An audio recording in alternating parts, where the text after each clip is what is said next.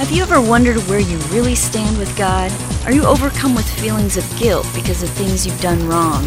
Are you tired of religion that focuses on rules that you can't keep? Have we got good news for you? It's time to listen in on some casual conversation with Mike Kapler and Joel Brueseke and discover what true freedom is all about. This is Growing in Grace. Hey, thanks for joining us once again for Growing in Grace. I'm Mike, along with Joel, growingingrace.org. If you've just discovered us, you'll find all of our past podcasts right there. Over 10 years worth, right, Joel? Yes, about a dozen years worth, not a dozen podcasts, but yeah, 12 years worth, almost 600 podcasts. So feel free to, we've talked about how we don't have any sort of a budget here. We don't advertise anything like that. We share it on Facebook. I have begun doing it on Reddit and Twitter. But if you, as a listener, like what we're doing and feel that this is a message worth sharing, feel free to pass it along to other people. That'd just be cool. Yeah, I know. I think, when people hear it from someone they know or someone they might trust, and this has been a blessing to you, and you share that with someone else, they're probably a little more likely to receive it than they would just from your average everyday Joe that they don't really know. So it's just a way to share the good news, apart from your everyday life. Yeah, definitely. I mean, there's all kinds of, God has gifted each of us differently. Not everybody is an evangelist. And kind of, I guess what we're doing here, we're kind of like evangelists to the church. We're sharing the good news with the church because a lot of people in the church don't necessarily know the good news. I was thinking about that just this morning and again, whenever I say this, I never mean to put down the church. I'm just saying that when you go into a lot of churches, what you get is a lot of preaching, and I'm speaking in general, of course, but you get a lot of preaching about what you're supposed to change about yourself, maybe some principles for Christian living, how to apply the biblical principles to your life. And some of those can be good or whatever, but a lot of people, that's all they hear about, what they're supposed to do, what they're supposed to change, how they're supposed to act. And there are a lot of people who do not know who they are in Christ Jesus. They don't know, like what we were talking about last week and what we'll continue talking about this week, that they are the righteousness of God in Christ Jesus. It's not something that they can do through their efforts. It's something that He has gifted us with. There's a lot of people who really don't know that. They're struggling and striving to try to become righteous by what they do when God has freely given it to us as a gift. And so that's one reason why we do what we do here on Growing in Grace. We want to share the good news with the church, that there may be unbelievers, people who are outside the church who listen in. I really don't know. I don't know if we've ever heard of anybody like that, but we do hear from a lot of people in the church who listen to us and say, I've never heard that before, or it's very rare that I hear something like what you guys are saying. And yet, it's right there in the Bible. It's right there in God's Word for all of us to know and to understand. And so that's why we do what we do.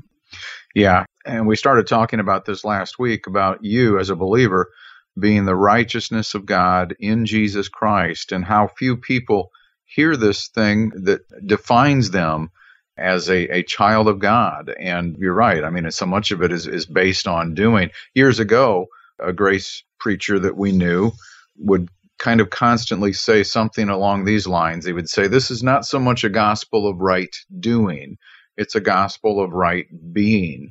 Mm-hmm. And it was phrases like that, Joel, that just kind of turned me inside out, and I began to see the gospel in a whole different way than what I had been looking at for more than 20 years of my Christian life. So hopefully we can pass on some of these things to you that will help turn on a little bit of light, at least in the corner, and clear out some cobwebs that religion has kind of put in there on purpose, and get freed up here a little bit and rest in knowing who you are in Jesus Christ. Because, again, we posed the question last week, if you were to walk into a lot of Christian churches today and ask for a show of hands, how many here think they are righteous?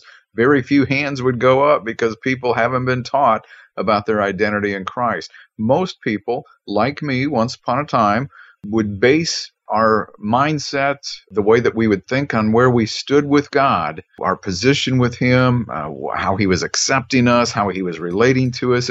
For me, it was so much based upon how well I was doing spiritually, I would say. But I'm doing fine spiritually. I was always doing fine spiritually in Christ. But our minds and some of the things around us will try to tell us otherwise, because we aren't always perfect. We don't always do the right things. Nobody ever has. And this isn't a sin management system. It's not. This Christian life is not meant to be based upon reducing your sin count. That's a good thing when you do that. But it's never good enough by God's standard, which requires perfection. So the perfection is always found in Christ, where we are placed. Right. Yeah, because, last week we ended with Romans 1:16 and 17, where it says that, in the gospel, God's righteousness is revealed. And then Paul goes on with the rest of chapter 1 of Romans to talk about man's unrighteousness. See, we've received God's righteousness. That's the gospel. But before the gospel came about, it was about man's righteousness. And what did Paul conclude? He said, all have sinned and fall short of the glory of God. There is no one righteous. No, not one.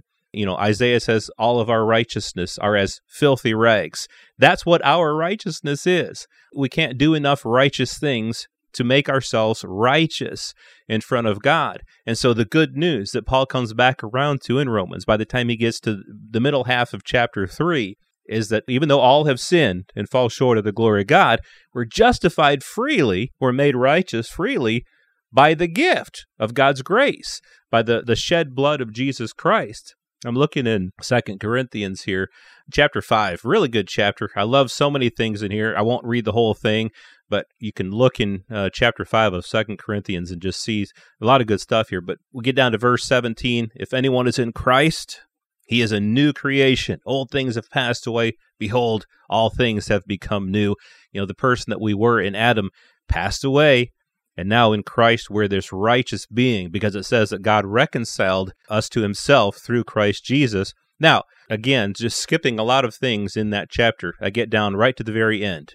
It says, for He made Him who knew no sin.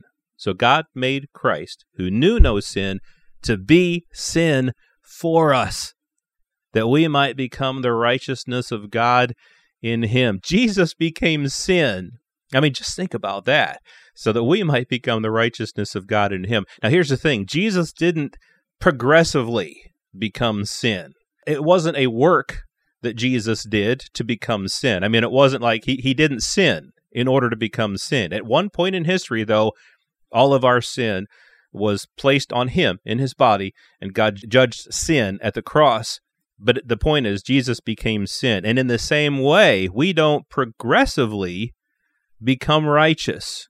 We've received the righteousness of God as a gift. And in fact, not only have we received it as a gift, but we have become the righteousness of God in Christ Jesus. Again, no amount of works could have done that. Now, again, Jesus didn't become sin because of His sinful behavior. He became sin for us, even though He had never sinned. Now, here's the thing. In the same way, I was unrighteous. There was no righteousness in me. But when Christ became sin, even though He had never sinned, I became the righteousness of God. You became the righteousness of God, even though you had never done anything righteous in your life. Paul puts it this way, writing to Titus. He says, when the kindness and love of God, our Savior, appeared, He saved us not because of righteous things we had done, but because of His mercy. It's all about God's grace, His mercy, and the gift of His own righteousness that He's given us. Yeah, and I know it wasn't too long ago we kind of put ourselves in the place of some people sitting out there, because we've probably all been in this place at some time or to some degree, and that is, you guys just don't know what I've done and what I keep doing. Big mistakes, fellas. There's no way that I am in a great position with God. And look, God can help you work through those things that you're struggling with, but they have nothing to do with who you are. And so you just need to remember that. Are you saying that what you've done And I want you to think about this before you answer. Are you saying that what you think that what you've done is too much for the blood of Jesus Christ? If that's your mentality, you need to take a step back, take a breath, and realize how ridiculous that is. That what you did wrong, your mistake or frequent mistakes were too much for the blood of Jesus Christ at the commission and will of Almighty God. You're overestimating yourself. That's about all I can say about that. Looking in Romans chapter 5, comparing Adam to kind of what is referred to as a last Adam, Jesus Christ. I'm going to skip through the explanation that Paul gave here and get to the crux of it. So then, as through one transgression that came through Adam, there resulted condemnation to all men, even so, through one act of righteousness, through Jesus Christ, there resulted justification of life to all men. For as through one man's disobedience the many were made sinners, even so through the obedience of the one, Jesus Christ, the many will be made righteous. So the law came in that the transgression would increase, but where sin increased, grace, something you mentioned earlier, Joel, grace abounded all the more.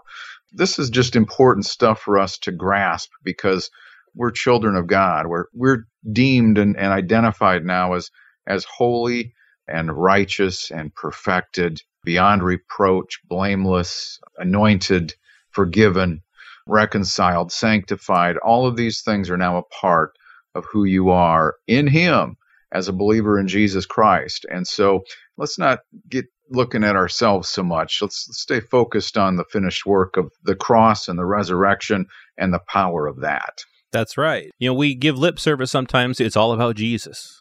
But it really is all about Jesus. It's really about what He did. Again, to highlight this, what you were talking about, the amount of sins that you've committed, the depths that you've gone to with your sin, the number of sins you've committed.